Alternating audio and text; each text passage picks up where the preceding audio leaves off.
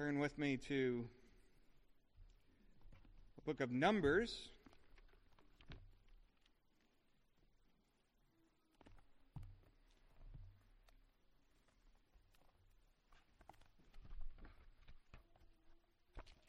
Numbers chapter 6.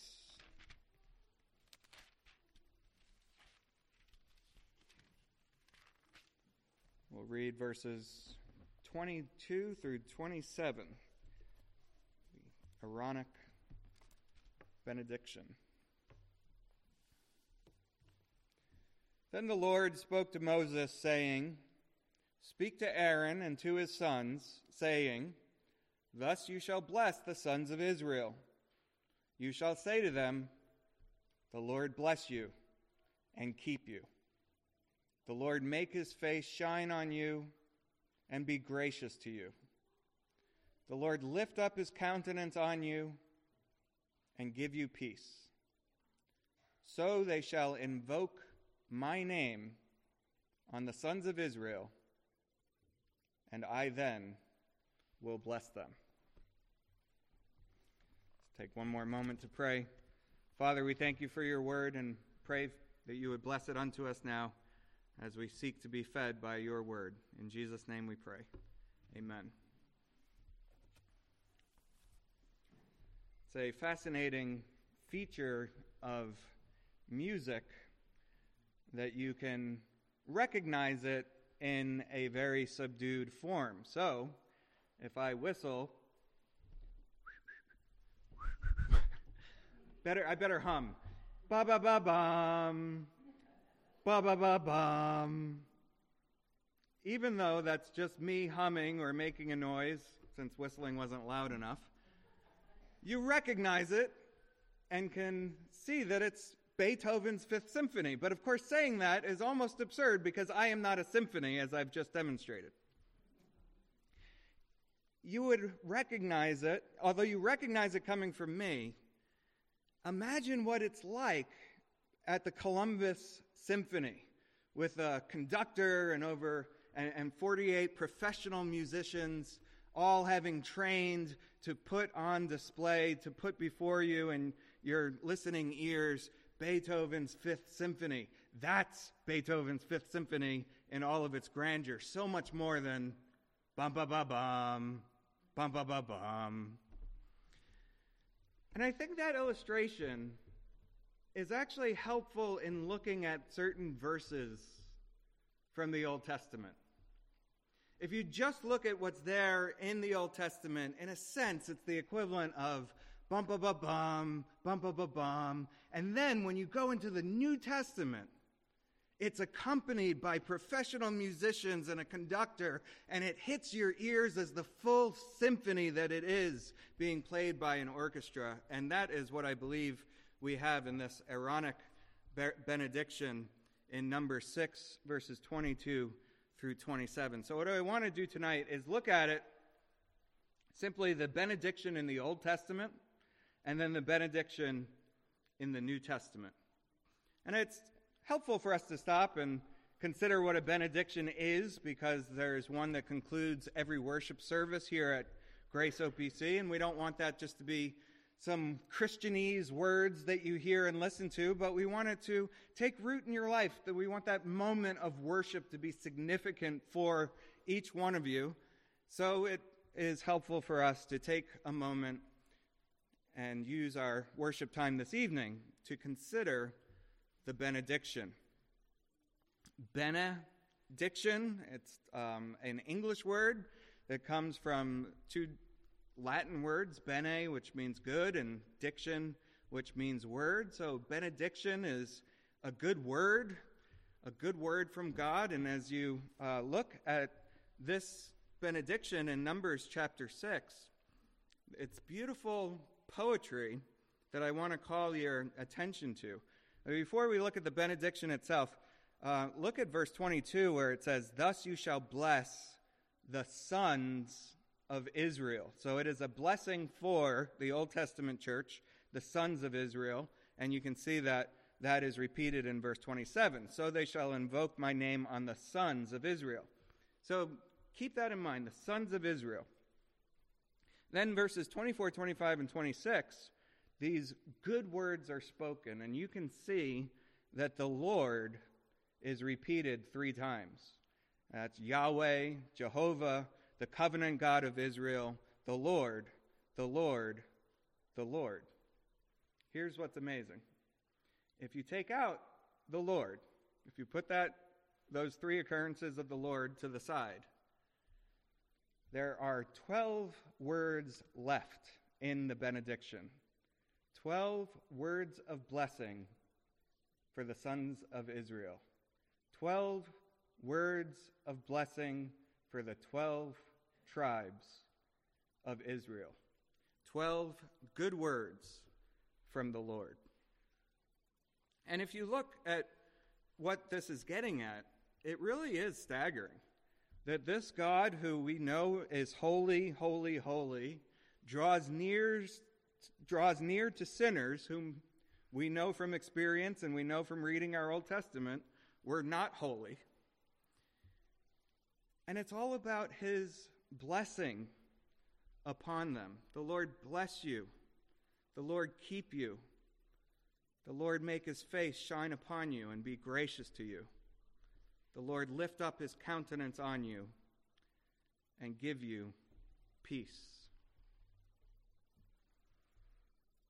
You think about what's here, and the word bless, it really does end up becoming just a part of our Christianese vocabulary. And we just, have a blessed day, and I hope, we've received so many blessings from the Lord, and it almost becomes something so spiritual it's not tangible to us any longer. And we can avoid that simply by looking at the psalm that we use for the call to worship, which is delivering the Aaronic blessing in psalm form. But look at towards the end of that call to worship in Psalm 67. The earth has yielded its produce. God, our God, blesses us. Be real concrete. Be real tangible about the blessing of the Lord. You could even use the word here, produce. When was the last time you went into a supermarket and there was no produce section at all? And I'm saying that because these blessings from the Lord, they hide in plain sight, and it's grievous. It should be grievous to us if that's the case. We get so preoccupied with the things on our mind, with little things that are going wrong, with nuisance things or vexing things, annoying things. We forget to realize that the Lord is just showering us with blessing upon blessing upon blessing to the extent where we don't even think about whether or not there's going to be a produce section at the supermarket. We anticipate that there will be not only a produce section, but shelves stocked full of the various foods that we want. So when you pray before a meal and say, "Thank you, Father, for this blessing," realize God, by giving you that meal, is fulfilling this benediction. That's how concrete it is to look at the Lord's blessing. But there's also the idea of protection and preservation, not just the Lord bless you, but the Lord keep you. You think about when the first 5 books of the Bible occur and that these Israelites are in the middle of a wilderness and have danger on every side, and how much of a comfort this must have been to them to go to the tabernacle and to know this God, this all-powerful God, the God who created the heavens and the earth, he keeps you. He preserves you. He protects you. He not only provides for you, but preserves and protects you. And once again, don't let this stuff hide in plain sight. How many times did you get in your car and drive or be driven somewhere this week? The Lord preserves you. The Lord protects you. You think of all of the benefits that we have as citizens, especially on the eve of Memorial Day.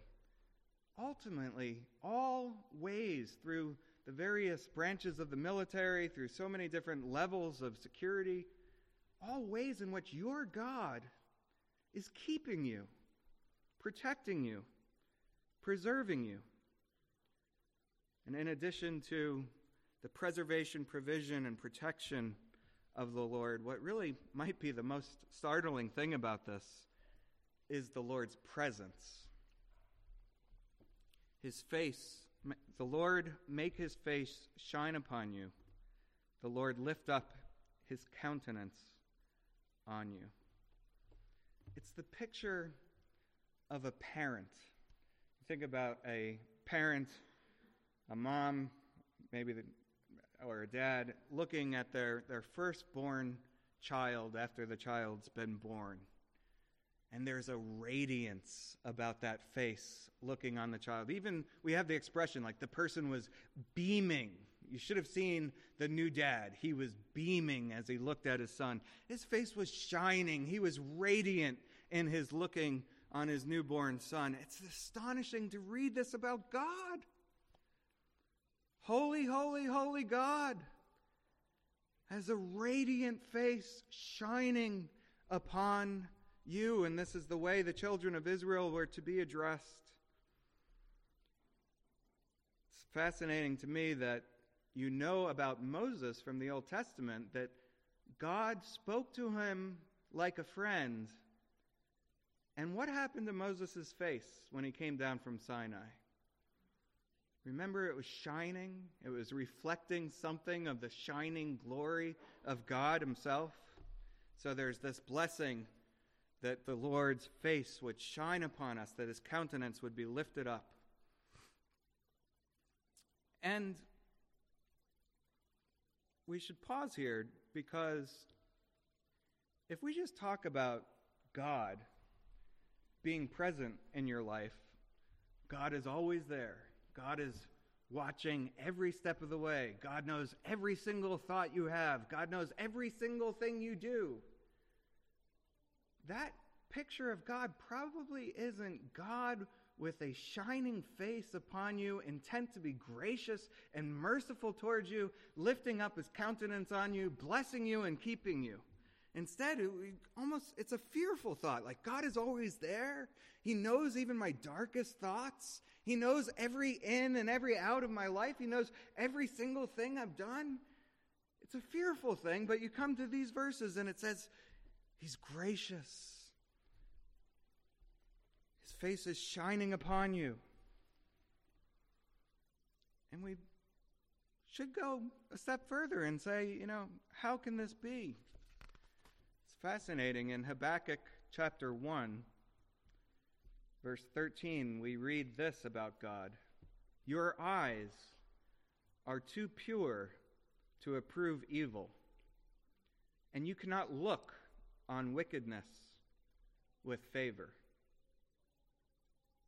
How can that be the case when we're reading about this blessing, this favor of the Lord extended to wicked, evil sinners?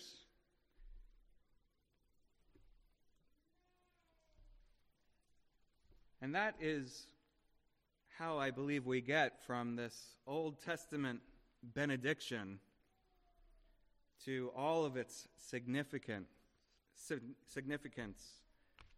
in the New Testament and the New Testament age in which we live. You think about this Aaronic benediction. You think about these children of Israel going to the synagogue frequently precisely because they had sinned, and bringing an animal sacrifice, and having that animal sacrificed, having that animal's blood shed. And then after that worship experience involving an animal sacrifice, they hear this benediction. The Lord bless you and keep you. The Lord make his face shine on you and be gracious to you. The Lord lift up his countenance on you and give you peace. And you can imagine the questions that they would be asking. How does this work? What does an animal's blood have to do with God's favor towards me, a sinner? His eyes are too pure to even look on evil. But a goat or a lamb is sacrificed, and all of a sudden I receive the favor of the Lord? We sing, not all the blood of beasts on Jewish altars slain could give the guilty conscience peace or wash away the stain. And imagine these Old Testament saints grappling with that to some extent or another. What difference does an animal make? Why does the sacrifice of an animal result in the blessing of the Lord?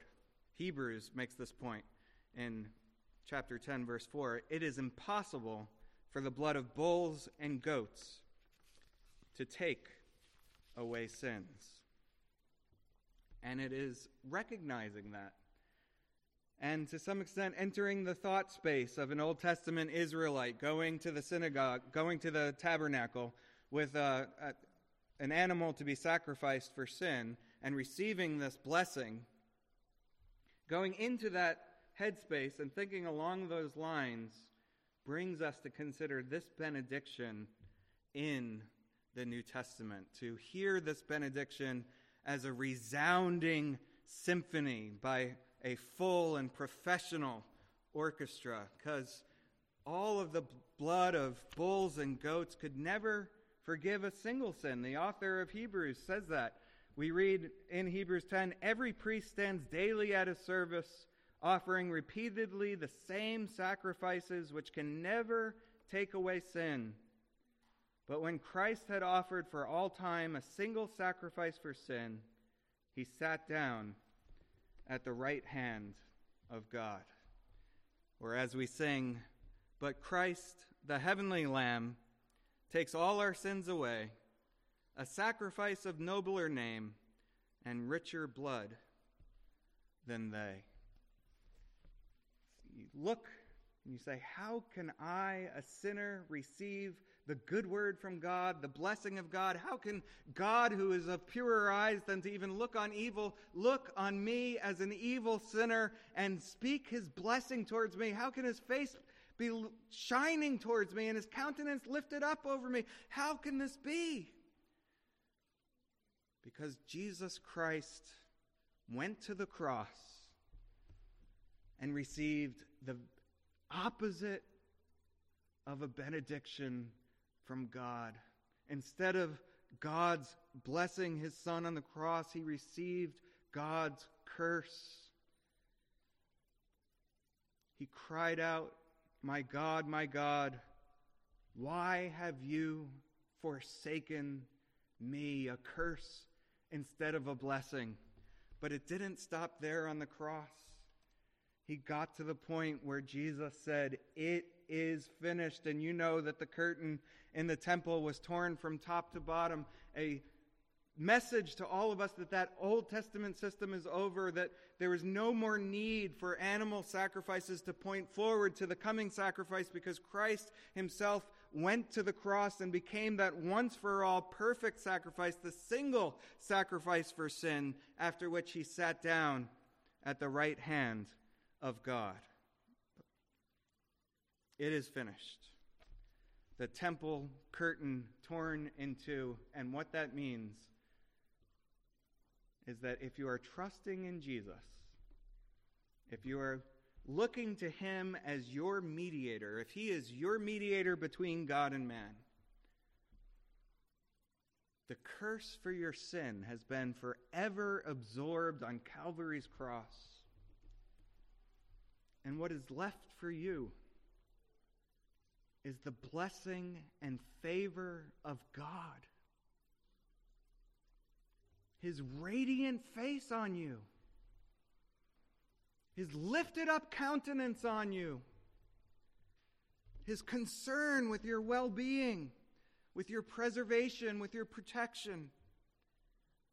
Because it is finished.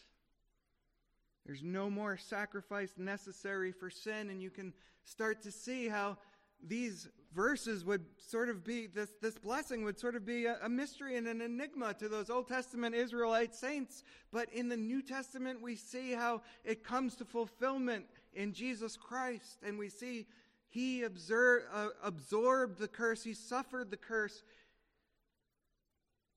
He was forsaken by God the Father so that I, who am a sinner, could receive the blessing. I wonder if this Aaronic benediction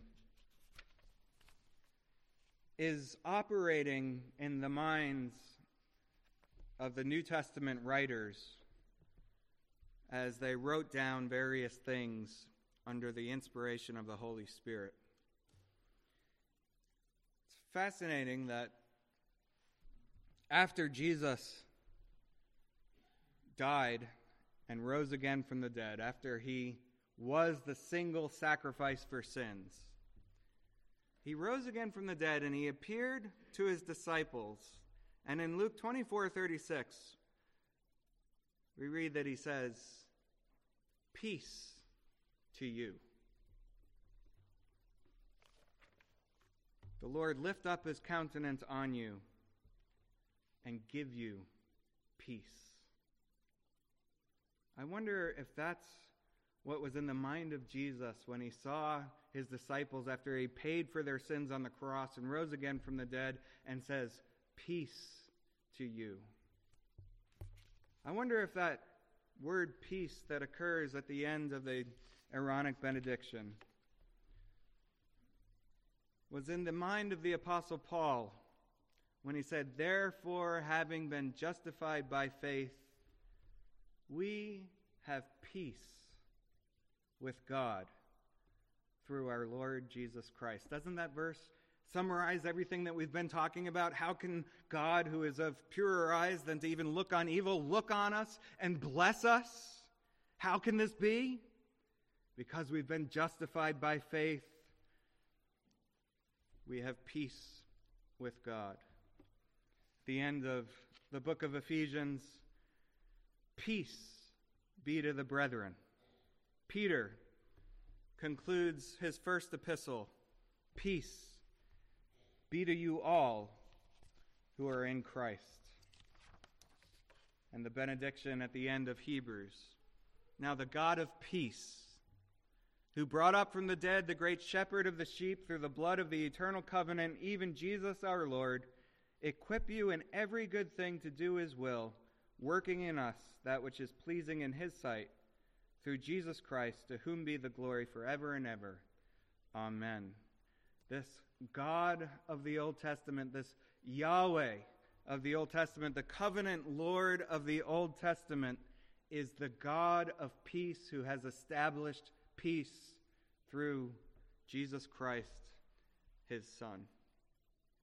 And I just want to look at one other thought here in considering how this Aaronic benediction is so fully filled, so fully fulfilled in the New Testament. Look at how verse 27 speaks specifically about being identified with the name of God. "So they shall invoke my name on the sons of Israel, and I then will bless them." Invoke my name on the sons of Israel. And how many times was God's name mentioned in the benediction? 3 times. Yahweh, Yahweh, Yahweh, or the Lord, the Lord, the Lord. If we go to Matthew 28 and look at the Great Commission,